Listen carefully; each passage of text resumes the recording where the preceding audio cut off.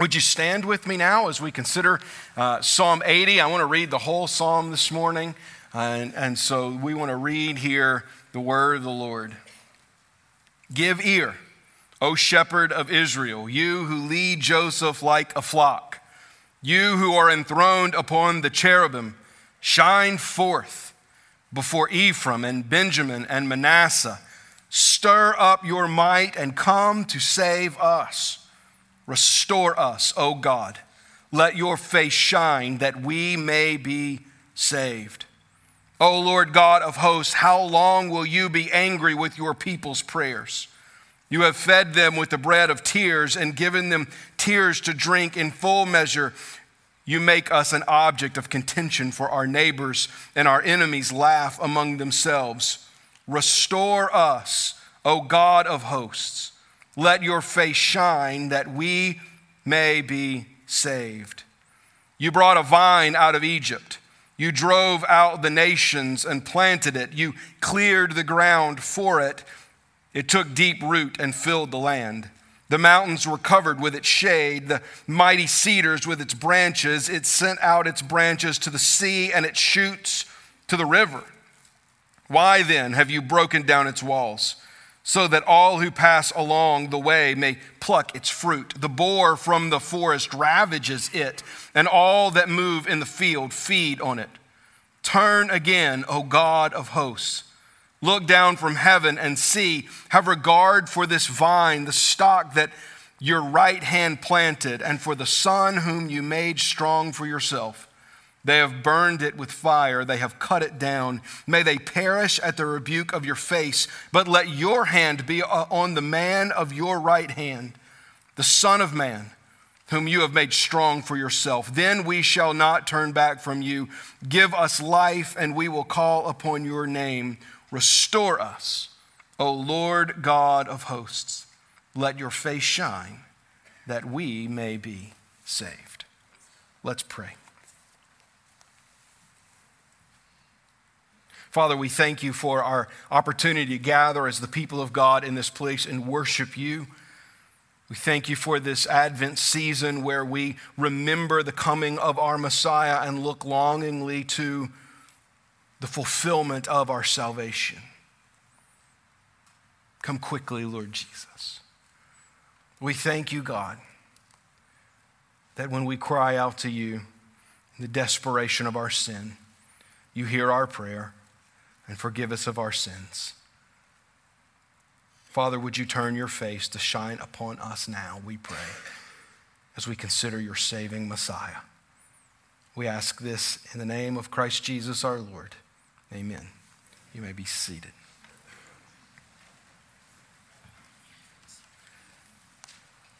Last week, I probably had more people come and talk to me after the service about some definitive statements I made about Christmas movies than I did about the actual text that I preached. Maybe that was the most memorable part. So because of that, I thought, well, I'll just double down. Let's talk about Christmas movies some more here at the beginning of the sermon. I really was looking for a way to introduce this sermon by saying that Die Hard is not a Christmas movie, but I couldn't figure out how to make it work. But I still believe that. Come and see me afterwards. I'll explain why. But let's talk about one that probably most of us have seen, because I do think this helps us a little bit. In the 1990s, the movie Home Alone was released. And Home Alone teaches us some things. First off, it teaches us that there's some children in that family and likely even some adults that needed a spanking. It would have made things a lot better. But the premise of the movie really is that Kevin, the main character, Macaulay Culkin, believes he can do life alone. That he didn't need his older brothers and sisters, of which he had many, most of which were bullies, parents, aunts and uncles, the uncle definitely a bully, leading to Kevin making this wish: I wish that my family would disappear. And while it seems during the movie in a very comedic way that Kevin does okay on his own, taking care of the house, shopping, even fending off would-be thieves, We end up ultimately seeing at the end that Kevin can't do everything on his own and needs saving. Ultimately, his salvation found in the old man with a shovel whom Kevin feared on his block, and finally being restored to his family, which was always throughout the movie trying to get back to him. Home Alone's actually a pretty good opening illustration for this text, because this text is the cry of the people of God, Old Testament Israel, who so often in their history acted exactly like Kevin in Home Alone. They believed they could do it on their own. They so often wanted to go it alone, like the surrounding nations around them. They felt they did not need to keep the statutes of the Lord and do what he had commanded. They did not seek him as their king, but sought earthly rulers, most of whom were wicked men who led them astray, wanting to do it their own way. But what do we find in the story? Time and again in the Old Testament story, we are told that the people of God could not do it alone. They were utterly helpless without God. And that is what this psalm today, Psalm 80, focuses on. It is a cry from the people of God to the Lord to restore them, to save them, because they have found themselves in a hopeless situation. In a moment where, while they had tried to go alone, they realized they were unable to do so. And the psalmist prays for the people, this corporate prayer, that God would save them. We see in this psalm that the Lord alone can save. The Lord is addressed here in this psalm in verse 1 as the shepherd of Israel. We know that this is a prayer because the psalm begins with "give ear," asking the Lord to hear them. And then the Lord is called, "O shepherd of Israel, you who lead Joseph like a flock, you who are enthroned above the cherubim, shine forth." How the Lord is described in a psalm tells us a lot about the purpose of that psalm and its meaning. Here, the Lord is the shepherd of Israel. It is only in this psalm that the Lord is referred to in this way, although the Lord is called a shepherd in the Psalter and elsewhere in the Old Testament. But only here is he called the shepherd of Israel. In the ancient Near East, to be called the shepherd of a nation was synonymous with being called the king of that nation. This psalm is a request for an audience with the king of Israel, with the shepherd of Israel. They are crying out that their king would hear them. Because the true king of Israel is not an earthly king who sits in a worldly throne, but is a heavenly king who sits in a heavenly throne, enthroned above the cherubim. This cry is not looking to the palace in Jerusalem. It is looking to the Holy of Holies on top of the Ark of the Covenant, which represented the presence of God amongst his people in the wilderness, going before them, ultimately being placed in the holy place in the temple of God. On top of that ark had two angels. That's what a cherubim is. If you're new to this kind of biblical language, this is a type of angel. These angels had large wings that were stretched out across the Ark of the Covenant. And so this cry is not to the palace, it's to the temple, to their king who is enthroned above the cherubim. To the shepherd of Israel, the people of God are crying out to their king. Verse 2, this cry continues, "Before Ephraim and Benjamin and Manasseh, stir up your might and come to save us. Ephraim, Benjamin, and Manasseh, along with Joseph, who has already been mentioned, representing all of the people, the sons of Rachel, marched directly behind the Ark of the Covenant during the Exodus and the desert wandering. By the time of this psalm's writing, however, Benjamin was no more. It had been absorbed into the southern kingdom of Judah. Ephraim and Manasseh were no more. They had been conquered along with the northern kingdom of Israel by the Assyrians. These tribes, so rich in heritage, no longer existed on the face of the earth. And the psalmist cries out on behalf of the people to their king, "Come to save us." This is the message of Psalm 80. It is a cry for salvation. It is a cry out to the King of Kings, the Shepherd of Israel, to come and to save his people. They are alone, thinking they could do it themselves. And realizing they can't, turn to the only one who can save them and cry to him, "Come and save us." This message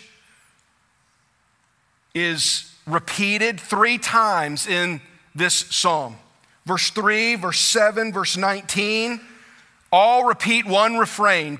"Restore us, O God of hosts, let your face shine that we may be saved." These psalms are poems, songs, and they're written as poetry. And when something is repeated in poetry, if you'll think back to literature class in middle school and high school, your teacher probably told you, if the poet repeats something, it's the poet trying to get your attention and say, this is what's important. Well, that's what the psalmist is doing here. For the psalmist to repeat the cry of salvation from the introduction 3 times, an invitation to the Lord to restore Israel, to allow his face to shine upon them, that they may be saved, tells us the meaning of the psalm, that salvation alone comes from the Lord. This refrain begins with "restore us." That phrase, "restore us," literally means make us turn around. So on 3 occasions here in the text, in this refrain, the psalmist cries out to the Lord, "Turn your people around." This isn't a cry just for the Lord to rebuild Israel to her former glory. This isn't a cry to the Lord to rebuild the line of David to its established place there in Jerusalem. This is a cry of repentance, because this is what repentance is. To repent means to change the way that you think, and to change the way that you think in such a way that your actions are affected. The picture of repentance is I am walking in one direction and I'm going to literally turn myself around to go in the other direction. And this is the cry of the psalmist. This is the cry of the people. Restore us, O God. Make us turn around.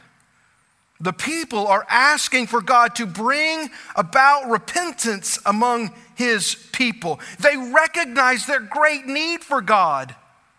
But that is not their only request. Turning back is but one part. Being turned around by God is but one part. The second request is that once again God would show his favor to them. This is why he says, "Restore us, O God of hosts. Let your face shine that we may be saved." There are 2 pieces to the puzzle of salvation for the psalmist. One is this turning back, this make us turn around. The other is the favor and blessing of the Lord. Now, when the psalmist cries out that the Lord let his face shine upon them, his Israelite congregation, the gathering, the assembly, who would have said this or sang this together, their minds would have gone to one place in Scripture and one place alone. it would have gone to Numbers chapter 6 in what is known as the Aaronic blessing, the blessing of Aaron, the priest of God during the time of Moses. We're told in Numbers 6 that the Lord spoke to Moses saying, "Speak to Aaron and his sons saying, thus you shall bless the people of Israel. You shall say to them, the Lord bless you and keep you. The Lord make his face shine upon you and be gracious to you. The Lord lift up his countenance upon you and give you peace. So shall they put my name upon the people of Israel, and I will bless them." In Numbers 6, the Lord tells Moses to give Aaron a blessing, a continual blessing to speak over the people. And this Aaronic blessing, which becomes known as the priestly blessing, is used for centuries, millennia even, by Israelite priests. During the church age, it's been used now for more centuries in Catholic worship and Protestant churches as a blessing over the people of God, that the Lord will let his face shine upon us. Why? Because in its simplicity, Aaron's blessing recognizes that without the gracious blessing of God, none of us can be saved. And this is what the psalmist recognizes. The psalmist recognizes in his refrain that we must be restored to God. We must be turned back to him. And God must allow his face to shine upon us, because his face shining upon us represents his gracious blessing in our lives. And when God does this, both of which are a work of God, turn us around. Shine your face on us. Why? So that we might be saved. It is the Lord alone who can save in this way. This is the message of Psalm 80. God is able to save because he is able to turn the sinner back to himself. He is able to shine his good, gracious blessing upon those who come to him in faith. The Lord alone saves. The rest of the psalm just shows us how. In between these refrains, following that 2-verse introduction, the psalmist is going to paint for us a picture of the past, the present, and the future, showing us how it is that God brings about salvation for his people. The middle section focuses on the Lord having planned his salvation story. Really, we will see this in 2 parts, looking at the middle part first, verses 8 through 11. Where we see that the Lord is actively working in the establishment of his people to bring about their salvation. Here's what we're going to see in these verses, that the Lord is at work in bringing his people to the place where they are and establishing them there. Listen to this, starting in verse 8. And this is past tense. This is the work of the Lord. From the psalmist's point of view, it's past tense. The work of the Lord, previous. You brought out a vine out of Egypt. You drove out the nations and planted it. You cleared the ground for it. It took deep root and filled the land. The mountains were covered with its shade, the mighty cedars with its branches. It sent out its branches to the sea and its shoots to the river.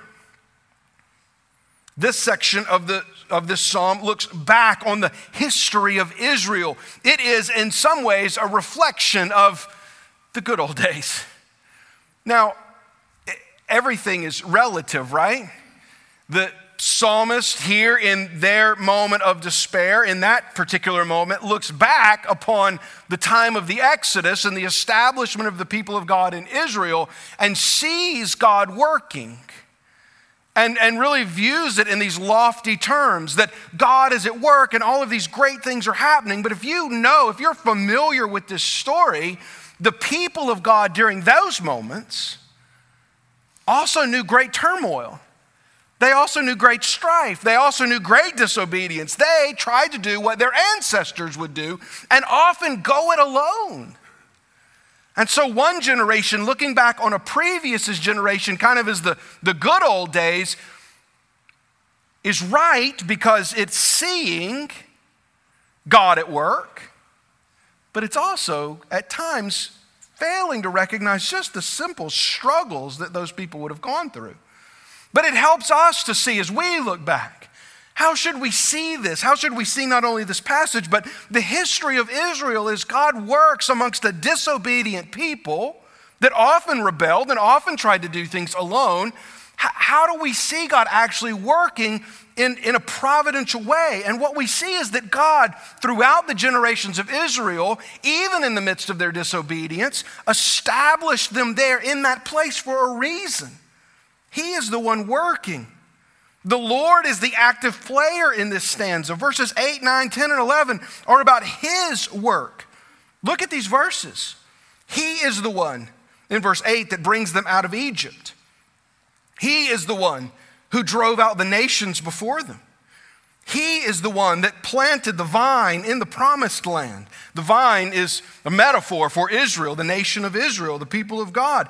He prepared the ground for it to flourish. He is the one who has done this work. Israel didn't do this work. Israel didn't remove themselves from their captors in Egypt. God did that. Israel isn't the one who sustained themselves in the wilderness. God is the one who did that. Israel isn't the one who drove out the nations that inhabited the promised land. God is the one who did that. God is the one who blessed them. He is the one who is crafting his story of salvation through establishing his people. Verses 10 and 11 tell us of the reach of this established vine. It says that it covers the mountains with its shade. The mountains in Israel arise on both sides. There are two mountain ranges in Israel that kind of run from top to bottom on one side of the nation and on the other. And so to say that the mountain, that the vine covers the mountains with its shade, meaning all of Israel the people of God have spread out over all of the land. The mighty cedars with its branches, which were in the northern section of Israel. It sends out branches to the sea, that's the Mediterranean, on the other side of one mountain range, and it shoots to the river. This is the Jordan River on the other side of Israel. All of the promised land is covered with the vine of God. This past tense stanza, though, speaking about the work of God to establish his people, is surrounded by present tense questions. Questions that show us that the Lord actively works during trials of his people to bring about their salvation. So it is not only the work of the Lord to establish his people, but the work of the Lord even in trials to do so. Look at verses 4 through 6. O Lord God of hosts, how long will you be angry with your people's prayers? You have fed them with the bread of tears and given them tears to drink in full measure. You make us an object of contention for our neighbors, and our enemies laugh among us. The psalmist, on behalf of the people, relate the anguish of the nation to the Lord. It seems as if the Lord does not hear their prayers.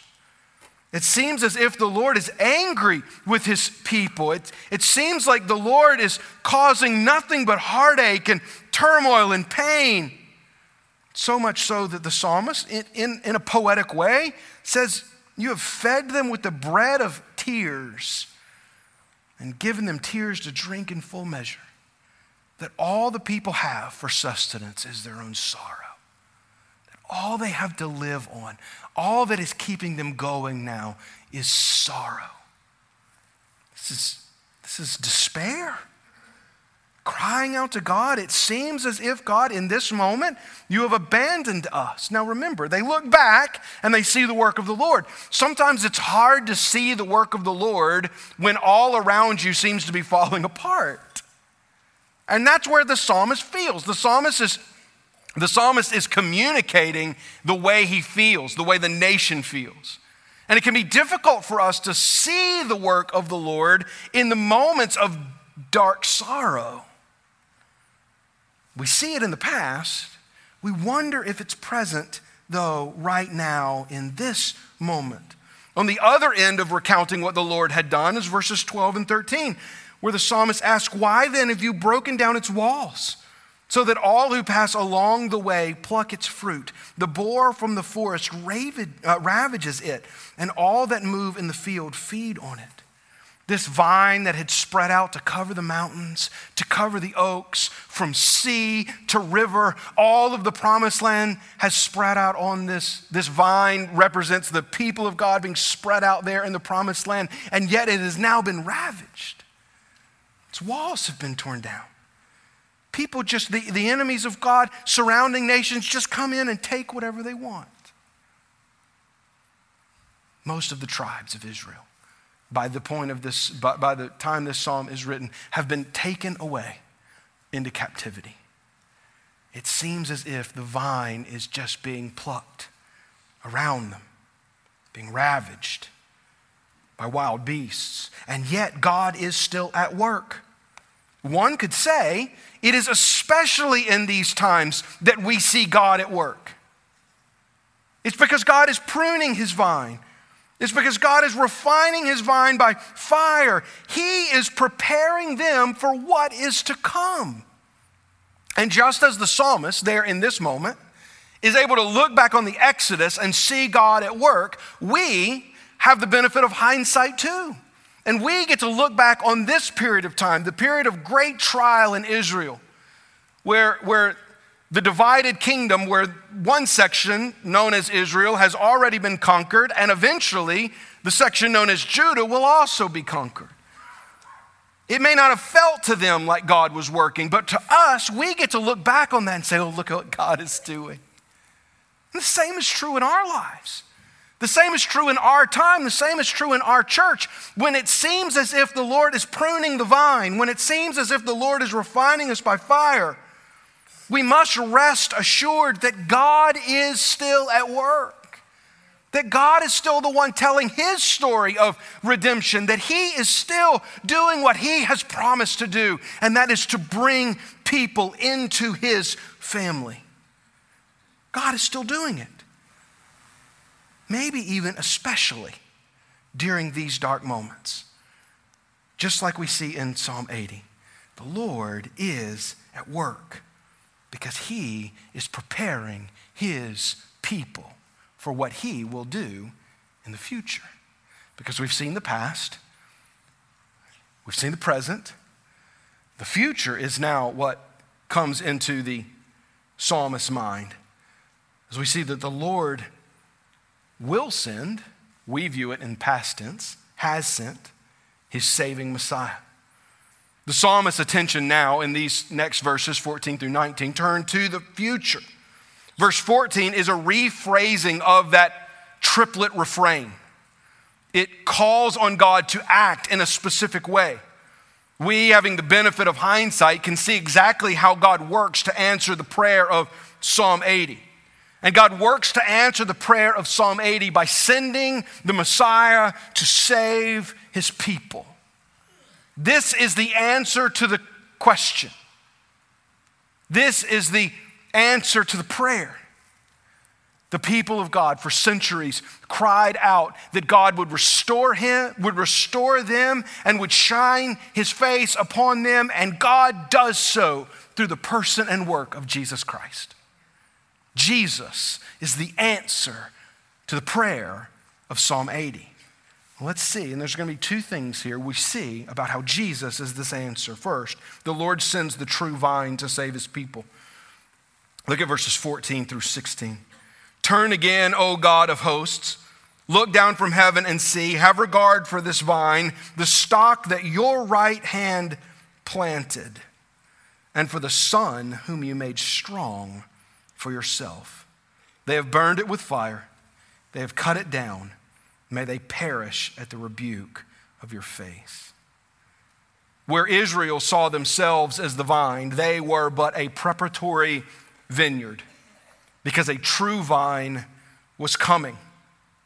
A new and better vine would be planted there in that place in the person of Jesus.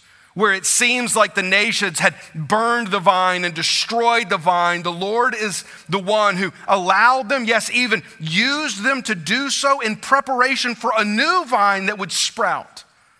And instead of just covering one land, it would cover the entire globe. Look at verse 15. The psalmist says, the stock that your right hand planted, and for the son whom you made strong for yourself. Now that word translated as the son that you made strong for yourself in English is a kind of a unique word in the Hebrew that this was written in. It does mean son, but it uses an agriculture word, because this is an agrarian metaphor, right? The metaphor of a vine. And the son of the vine is a strong branch off of it. It's kind of the next generation of the vine. While the old may pass away, this new and strong vine will stand the test of time. And that is who the people of God were looking forward to. That is who we now know to be Jesus himself. He is the true vine that saves his people. But we also see that the Lord sends not only a true vine, not only a Messiah, but he sends his own son to save his people. Consider verses 17 and 18. The psalmist says, but let your hand be on the man of your right hand, the Son of Man, whom you have made strong for yourself. Then we shall not turn back from you. Give us life, and we will call upon your name. So this begs the question, who is the vine? Who is this son of the vine, this new branch that will come forth in the midst of turmoil when it seems the nations are ravaging the vine and burning it down? A new son, a new sprout will come and spread out across the land. Who will this be? It will be the very Son of God, the man of your right hand, the Son of Man. This is Jesus. Who is the vine? It is the Son of Man, made strong by the Lord. Jesus Christ is this man. Jesus used these terms for himself. The most common word that he used to describe himself was the Son of Man. We'll talk more of the Son of Man in the next series that we'll start in January, because that language comes from Daniel. But it also finds itself here in Psalm 80. The Son of Man, this promised Messiah who is at his right hand, which, by the way, is where Jesus is right now. In Acts chapter 5, we read from Peter and John before the Sanhedrin. They say to them, the God of our fathers raised Jesus, whom you killed by hanging him on a tree. God exalted him at his right hand as leader and savior to give repentance to Israel and forgiveness of sins. Jesus is now at the right hand of God, offering forgiveness to God's people, because he is the true vine, the Son of God, sent to save the world from its sin. So what? Only through Jesus, the Son of God and true vine, may we be restored and saved. It is only through Jesus that we are able to be turned back again. It is only through Jesus that we are able to see the shining face of God and his gracious blessing in our lives that make us right with him. In John chapter 15, Jesus talks about the true vine. And we know that Jesus often quoted the Psalms, as he did much of the rest of the Old Testament. But Jesus very commonly quoted the Psalms. And one of the things that Jesus did in quoting from the Psalms was to show himself in the Psalms, to show how he was the fulfillment to their many messianic prophecies. Therefore, it's not a leap to believe that Jesus had Psalm 80 in mind when he tells his disciples that he is the true vine. Listen to what he says at the beginning of John 15. He says, I am the true vine, and my Father is the vine dresser. Every branch in me that does not bear fruit, he takes away. And every branch that does bear fruit, he prunes that it may bear more fruit. Already you are clean because of the word that I have spoken to you. Abide in me and I in you. As the branch cannot bear fruit by itself unless it abides in the vine, neither can you unless you abide in me. I am the vine, you are the branches. Whoever abides in me and I in him, it is that bears much fruit. Apart from me, you can do nothing. You see, apart from Jesus, while we may seem like we have it figured out, while we may be like the middle section of Home Alone, and we may be, fooling and hurting the thieves and able to cook our own dinner and do our own shopping and take care of the house on our own, ultimately, what do we realize? We are helpless without Jesus. Utterly so. Helpless without him. Because without him, we are a branch that withers and dies. Because he is the one and only true vine. The opportunity to be restored, turned back to God, and to have his face shine upon you is found in the true vine alone.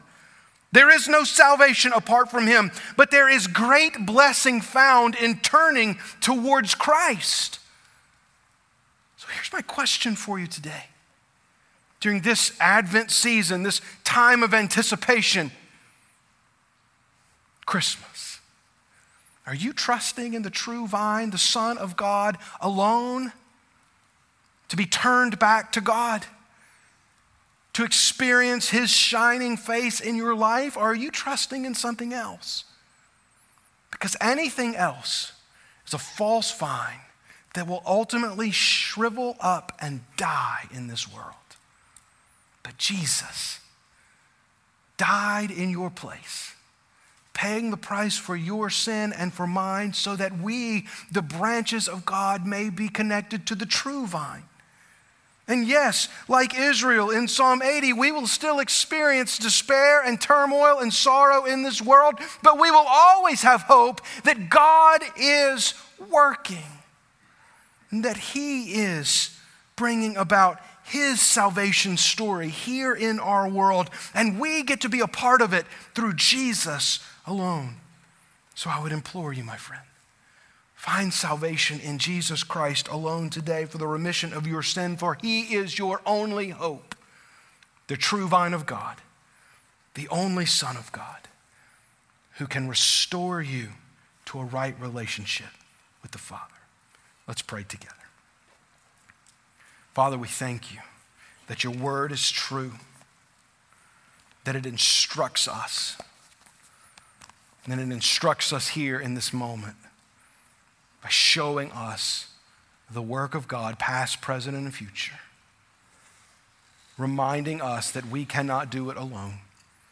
Oh, how people have tried, century after century, generation after generation, thinking we were able, but being reminded that we are not. Would you help us now, God, to trust in your Son alone, the true vine, who brings us to God? Would you call men and women, boys and girls, to salvation in that truth today, we ask. In Jesus' name, amen.